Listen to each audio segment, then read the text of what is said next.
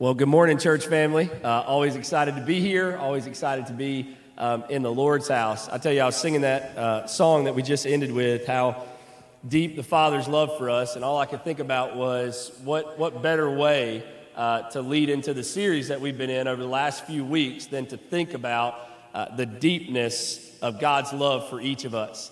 If you haven't been here in a while, or it's your first time in a long time, or your first time ever, the last several weeks we've been going through a series called Not the Same. And the series has been dealing with different encounters that Jesus has had in the Gospels with people who were very much in need of Him. And what's been exciting is that really the stories are not as important for just them in that moment as they are for us right now today. Because honestly, we all have stories like that as well. Stories where after we encounter Jesus, we have no longer been the same since then. And so what a testimony to the love of God that He would see sinners like you and me, and He would save us regardless of where we've been and what we've done and where we've come from. And so in the series, as many of you know, we've had several different guest speakers. We call them guests, but really they're all some of our own folks, which has been awesome. Our staff has shared, which has been great. Brother Ron has shared, which has been great. Brother Donald has shared. Brother Bird has shared. And I tell you what, I am super excited this morning. I'm a little bit biased because my Sunday school teacher will be sharing with us this morning. So I'm going to invite Brother Richie Kimbrough to come to the stage. Always sounds a little weird when you say brother in front of somebody's name, I feel like. But anyway, I'm excited to hear what the Lord's been doing. Me and Richie have talked several times this week and even before this week, and I've got to hear the sermon a little bit before you have, so that's been awesome. And I can tell you what, I am more excited to hear it from him right now than just in all the other times that I've heard it. So I'm excited for Richie to be able to share this morning. Here's what I'm going to do. I'm going to pray for us, and then I'm going to get out of the way, and Richie's going to share what the Lord's been doing and working in his heart. So let me pray. Father, we love you. We thank you for being the awesome God that you are. Father, I thank you for the opportunity to be here, to be in your house, to hear from you today.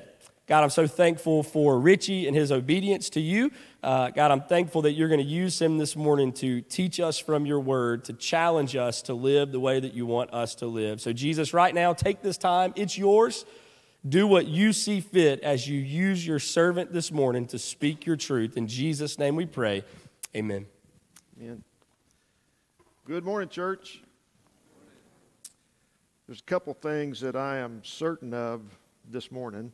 One of those is that if you are surprised to see me up here this morning, I assure you I'm more surprised than you are.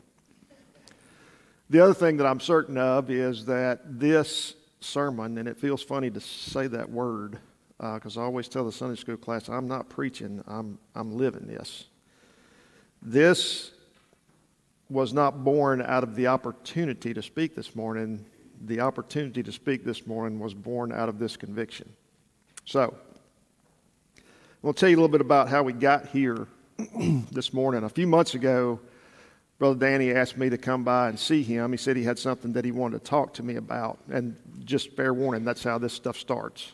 So, he started telling me about this new sermon series called Not the Same.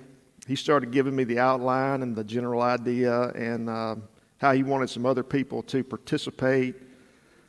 And at the end of his spiel, he said, I would like for you to preach one of the sermons.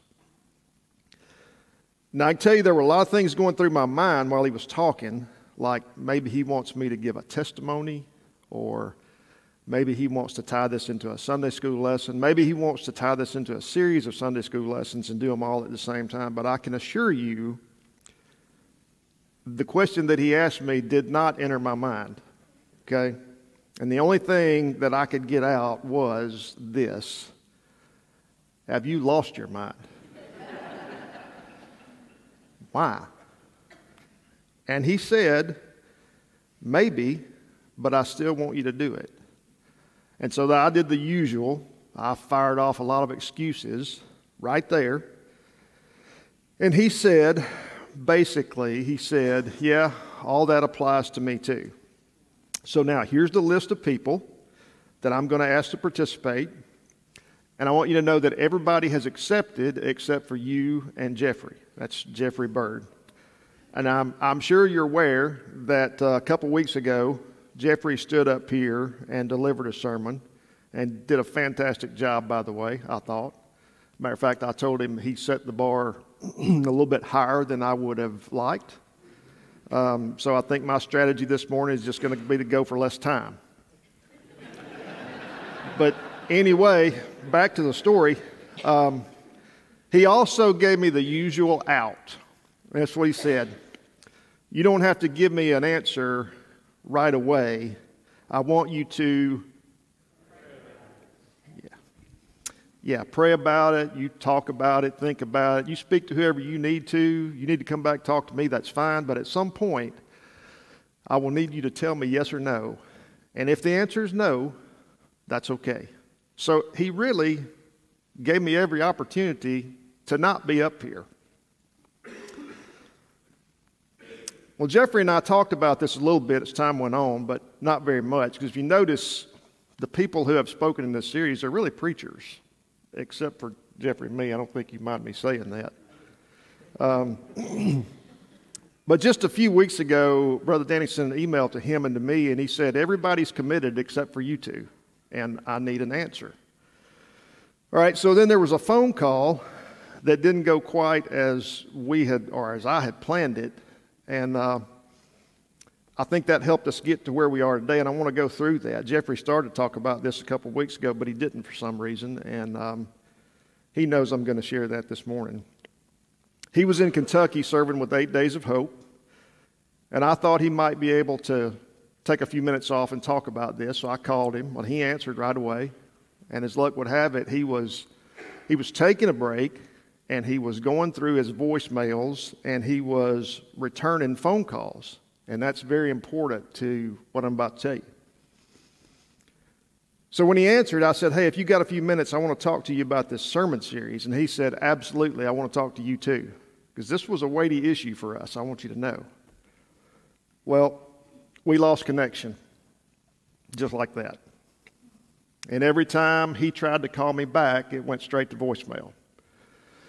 And every time I tried to call him back, it went straight to voicemail.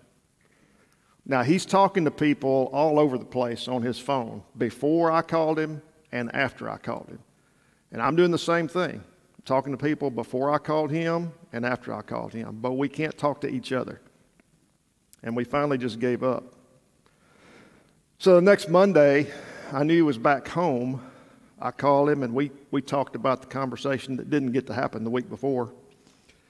And I said, can we go over this sermon series now? I need to talk to you about that. And he said, yes, we can. But before we go any further, I need to tell you that I'm in, and I've already given Danny my answer.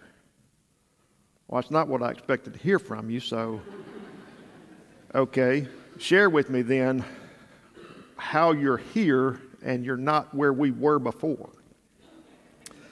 So he started going through what God had shared with him when he was in Kentucky, and he shared a lot of that when he was up here a couple weeks ago, and how God had put that verse in front of him that said, preach the word. And now he had to pass this sign every day as he went in to get his assignments that said, it's not about you. And the whole time he was talking, just like when I was talking to Brother Danny and the wheels were turning, the whole time Jeffrey was talking to me, the wheels were turning in my head. And all I could think was, that applies to me too. Whether I'm serving with 8 Days of Hope in a disaster area, or whether I'm going through my everyday routine, it still applies. So I think God prevented us from having that conversation until he was ready for us to have it. I think it was very possible that we probably would have, put a little bit too much of us in front of him. I mean, we tend to do that sometimes, don't we? Now, I can tell you this. This is another thing that I'm certain of this morning. Sorry about clearing my throat. My wife will tell me about that later when I get home. I don't feel qualified in any way to be up here, to do what I'm doing. I don't feel worthy in any way, but I'm not going to let that stop me, because I have had an encounter with Jesus, and I left that encounter not the same. And one sermon doesn't seem like very much compared to what Jesus was preparing his disciples for. And so that's what we're going to talk about this morning, the disciples. In the past several weeks, we've heard about several individuals who had encounters with Jesus, and they left that encounter, or those encounters, not the same. And today we're going to look at a group of people, the early disciples. Here are the 12. Simon, also known as Peter, his brother Andrew, James, son of Zebedee, his brother John, Philip, Bartholomew, Thomas, Matthew, James, son of Alphaeus, Thaddeus, Simon the Zealot, and Judas Iscariot. Now, some of these guys we know more about than others. For example, we know there's a couple of sets of brothers. You have Peter and Andrew and James and John, and we know these guys are all fishermen. That right there is a setup for ready-made arguments, like fishermen and brothers. I grew up that way. I've got brothers. I'm a fisherman. If you've got siblings, you understand what I'm talking about. Then there's Matthew, the tax collector. Now, Matthew works for the Roman government. The Jewish people were oppressed by the Romans. The Jewish people were looking and waiting for a Messiah to save them from Roman rule. And here you have a guy who's basically working for the enemy. Think about that. He's probably not the most popular guy in the room. Then there's Simon the Zealot. We know the Zealots were a group of people whose agenda was to overthrow the Roman government. They wanted to at least agitate them at every opportunity. I can imagine that he and Matthew got along really well. So we don't know so much about the others, but I think what we do know is that they are all very much like these guys, and that there's nothing really over the top special about any of them. So now, if we were to go through all of the stories in the Gospels that included these disciples, there is no way we could get through that this morning. So here's just a short list of snapshots from their encounters with Jesus, and I want you just to listen and think about the things they got to see. Water turned into wine.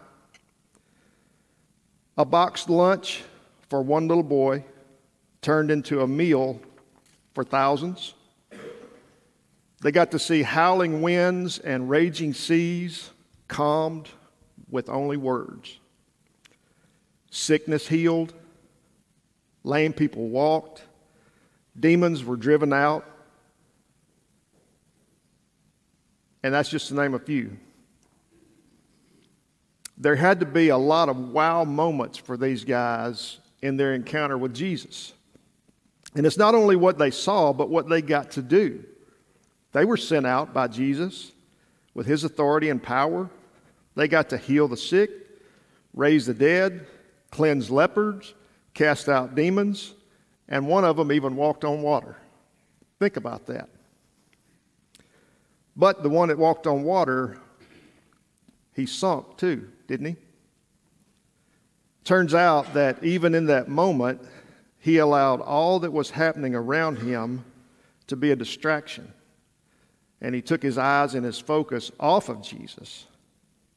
And as a matter of fact, there were several failures, even after all they had seen, even after all they had done.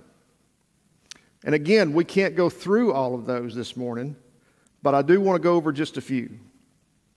So first, let's look at some of their failures in faith. Now, we're going to be mainly in the middle part of Matthew, if you want to flip over there and read through these as we go. I'm going to start in Matthew chapter 14, beginning in verse 13, and I'm going to paraphrase this. This is where we read about the feeding of the 5,000, or the 5,000 plus. Now, to me, this is easily one of the most amazing events recorded in Scripture. Not sure about you, but to me, it's absolutely amazing. These disciples saw firsthand the meager portions that Jesus was handed. 5 loaves of bread and 2 fish. These disciples distributed the food. They watched as everybody ate, and they were filled. And then these disciples gathered 12 baskets of leftovers, and that had to be a wow moment, wouldn't you think? Maybe even unforgettable. But maybe not. Because a short time later in Matthew chapter 15, beginning in verse 32, they were faced with a similar situation. This time the crowd was 4,000 or 4,000 plus. And they had 7 loaves of bread and a few small fish, is what we're told. But look at verse 33, where the disciples ask this question. Where are we to get enough bread in such a desolate place to feed so great a crowd? Now, when I read that, I'm really just shaking my head and thinking, seriously? I mean, you just saw this, right? So again, they see the meager portions that Jesus was handed. They distributed the food. They watched as all the people ate and were filled. And they gathered 7 large baskets of leftovers. So now, it really should be a wow moment. You think? I mean, maybe now even unforgettable. Apparently not. Because a short time later, in Matthew chapter 16, beginning in verse 5, this is what we read. Now, when his disciples had come to the other side, they had forgotten to take bread. And then Jesus said to them, "Take heed and beware of the leaven of the Pharisees and the Sadducees." And the disciples reasoned among themselves, saying, "It is because we have taken no bread."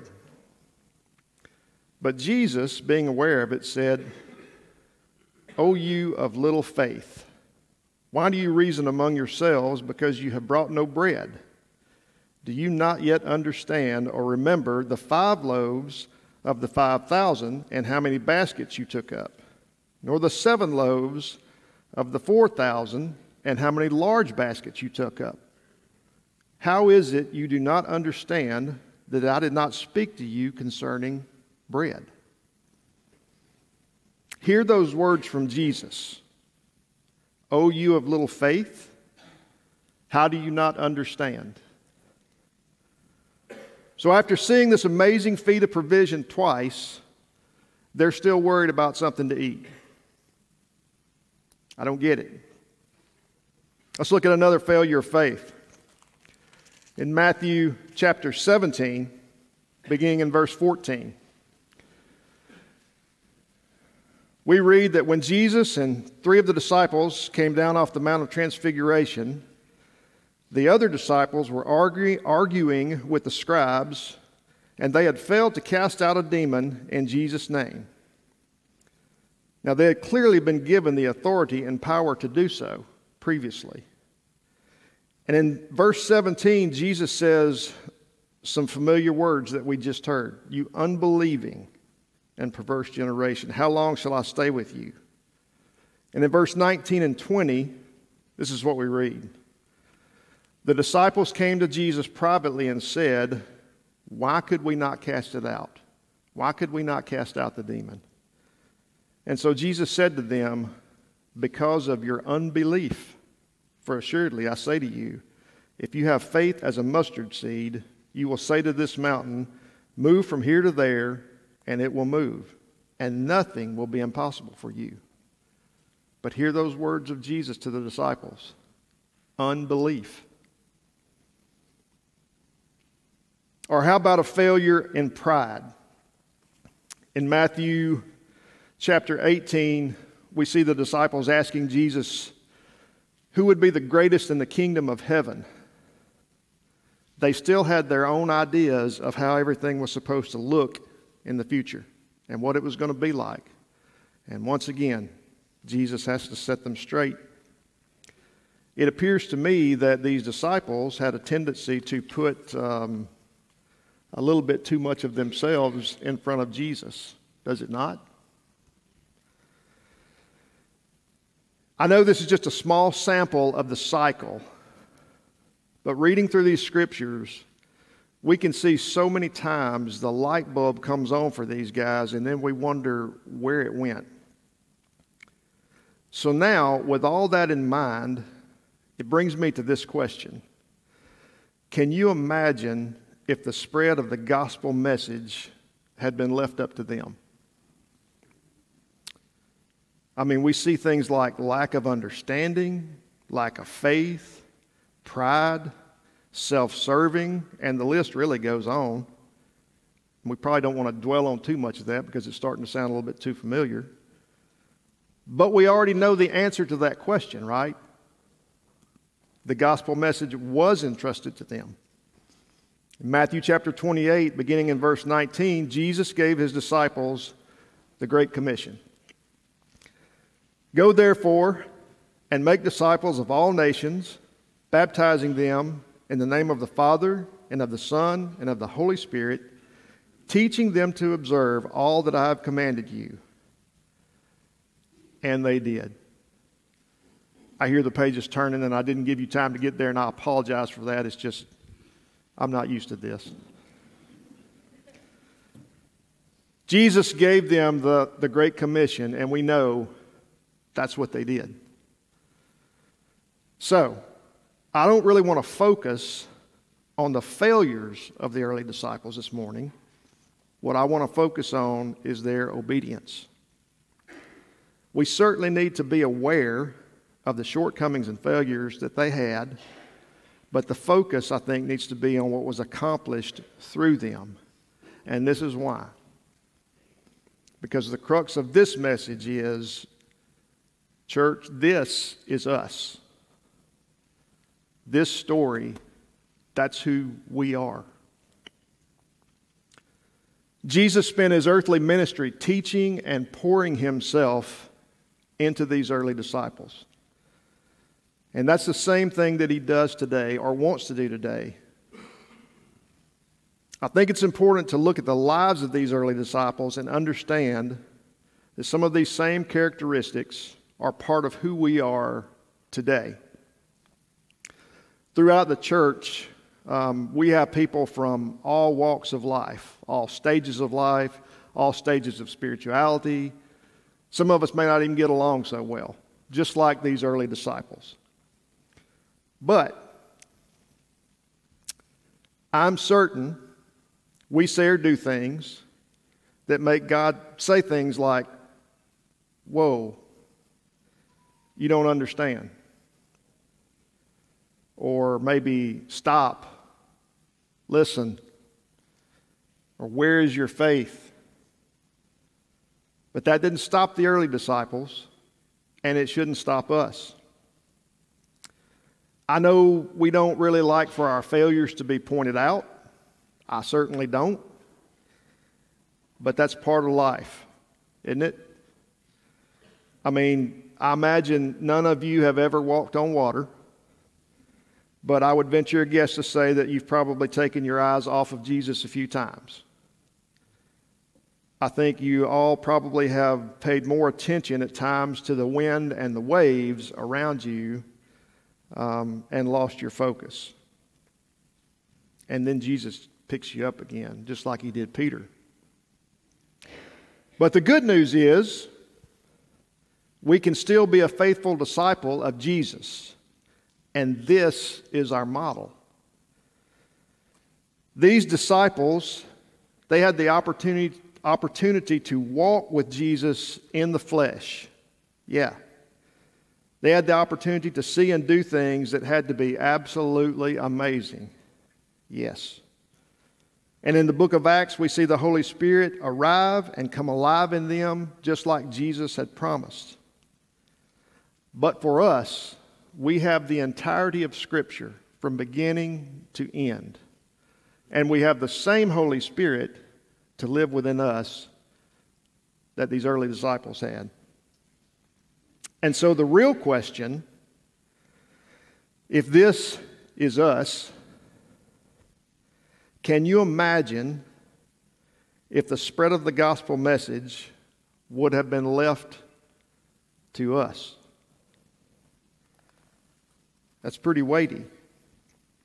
But Jesus calls followers today just like he did these early disciples. And Jesus teaches the same truths today just like he did for these early disciples. And Jesus expects obedience today just like he did from these early disciples.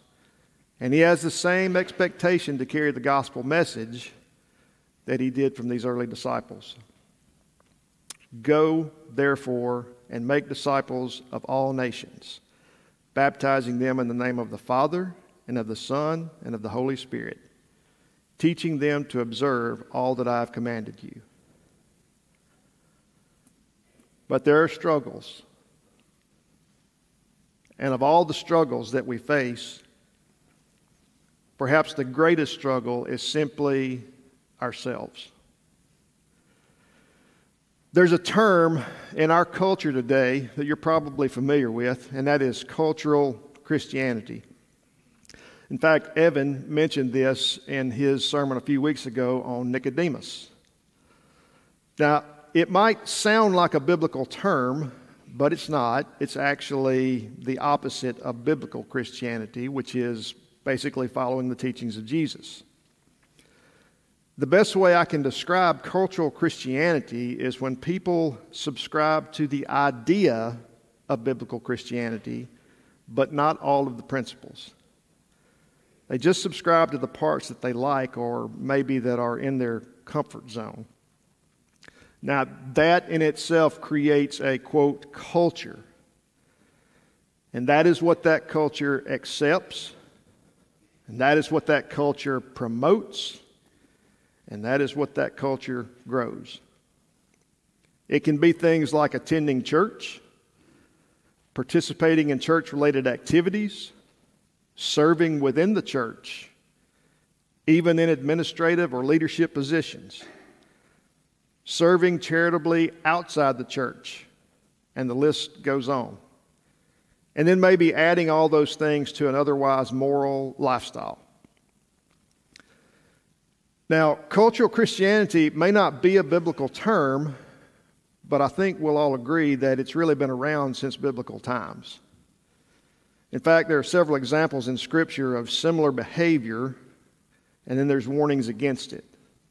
And so for that reason, I believe if I went through the room this morning and asked the question, all of you, I hope, would agree that this is not a good thing, and this is not what we want, right? But if we are not willing to proclaim what the basis of our faith is, that is, if we are not pointing to and telling people about Jesus, then what really are we expecting?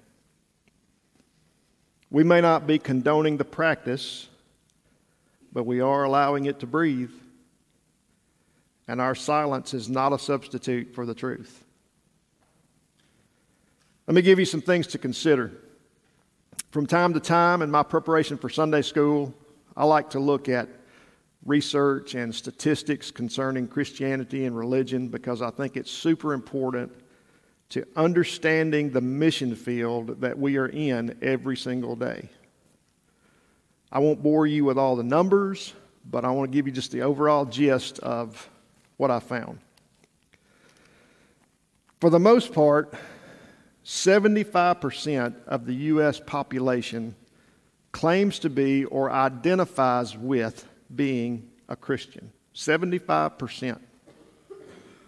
But when you look into some subcategories like belief in God, absolute standards, frequency of prayer, study of Scripture, those percentages start diving.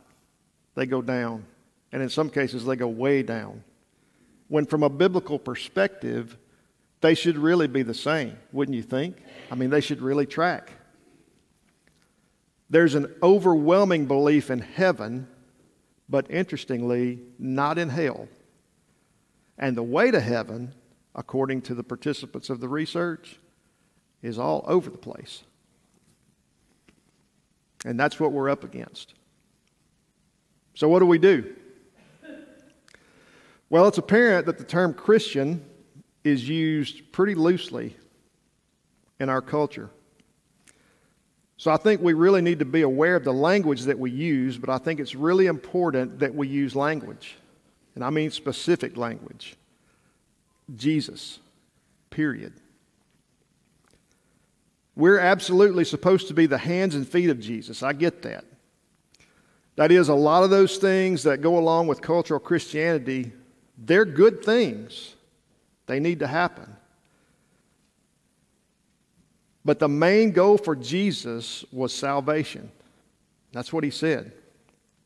In Luke 19, verse 10, Jesus said, "For the Son of Man came to seek and save the lost." And in Matthew 16:26, he said, "For what profit is it to a man if he gains the whole world and loses his own soul?"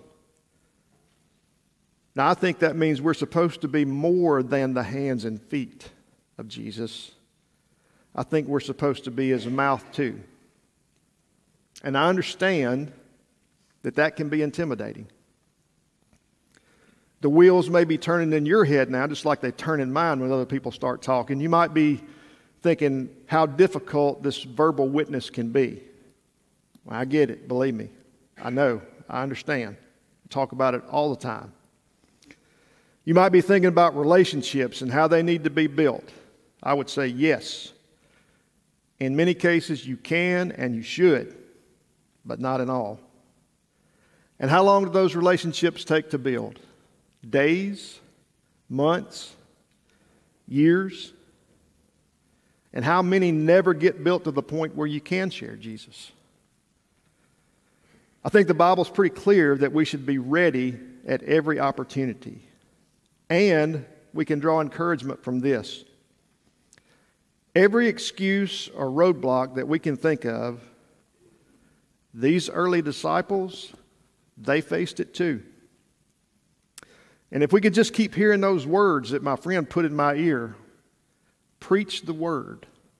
It's not about you. And we also know that we're not alone. Jesus gave us the Great Commission, but in the same breath, he also gave us great confidence. He said at the end of Matthew 28, verse 20, "And behold, I am with you always to the end of the age." So there are times that we need to assess where we are. Let me ask some questions. Have you had an encounter with Jesus? Did you leave that encounter not the same? Where are you in your discipleship? Are you telling people about Jesus? Now, maybe you do have it all together. Maybe you're modeling the life of a disciple. And if you are, the only thing I can tell you is that is awesome. Keep it up. And I pray that you will help as many people as you can to come alongside of you. Or maybe you've never had an encounter with Jesus, and maybe you need to leave here this morning not the same. Or maybe you're somewhere in between those two. You might be still trying to get things together, still trying to straighten some things out, still trying to understand. Well, that's what these early disciples were going through. That's right where they were. And here is the reality of that. If you're waiting until you understand it all, you probably won't.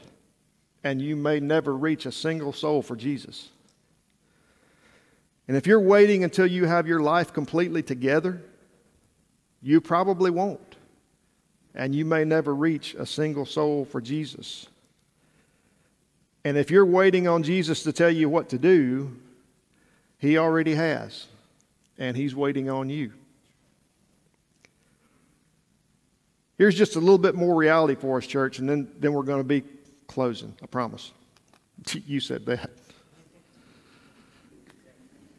Listen, part of the belief among modern day Christians, and I know you're already thinking about this, and I believe this stems out of this cultural Christianity movement or whatever it is.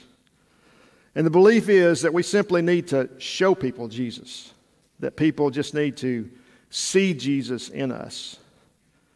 Well, there's a lot of truth to that. But remember, this cultural Christianity doesn't subscribe to all of the biblical principles of Christianity, just some of them. Now, I've had a lot of conversations with Brother Danny on this subject, and I want to tell you what I think he would say about this.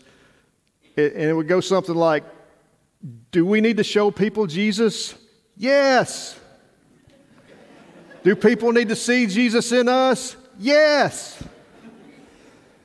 Is that part of God's plan? Of course it is. I know I didn't do you justice, brother. I'm sorry.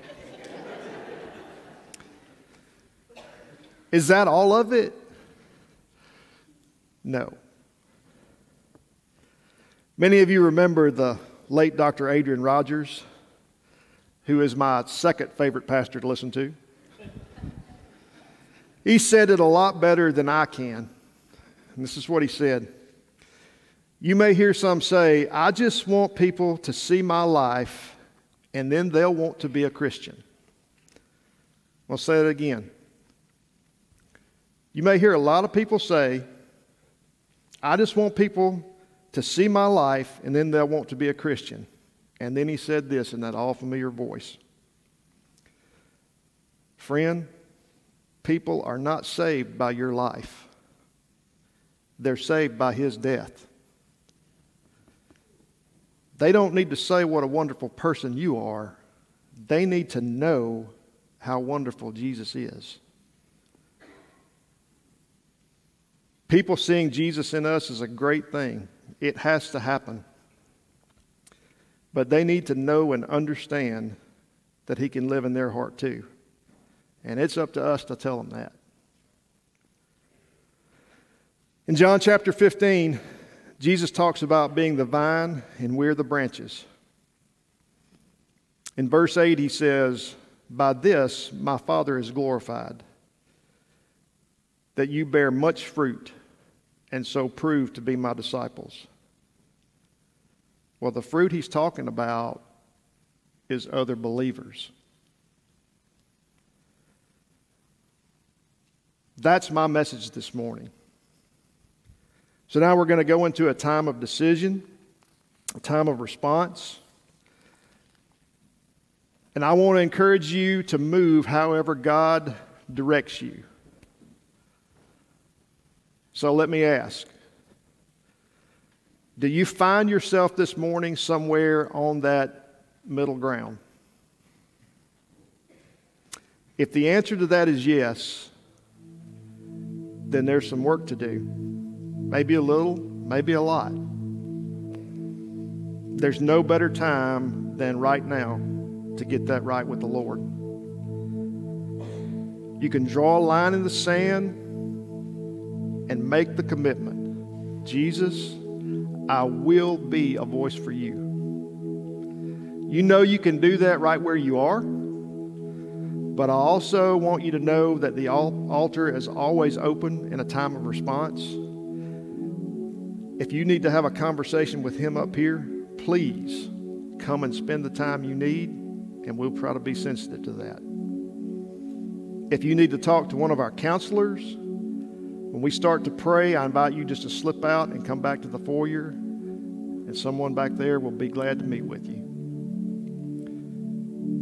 If you've never had an encounter with Jesus and you want to know more about what it means to be not the same, I can tell you that we would love to talk to you about that this morning. So when we start to pray, I invite you as well. Just slip out, come back to the foyer. Somebody will be back there to share Christ's love with you, help you start on that journey. And if you're looking for a church home this morning, maybe you're visiting with us, You're looking for a place where you can stand with biblical brothers and sisters in Christ, encourage them and be encouraged by them, please come back to the foyer and talk with our pastors. I know this is a great challenge to some of us this morning, but this is what we are commanded to do in God's Word. It's as simple as that. So in closing, I want to ask this critical question. What about the part that hasn't been written? What will be the fate of the gospel message as it depends on you and your obedience? Let's pray. Father, we love you.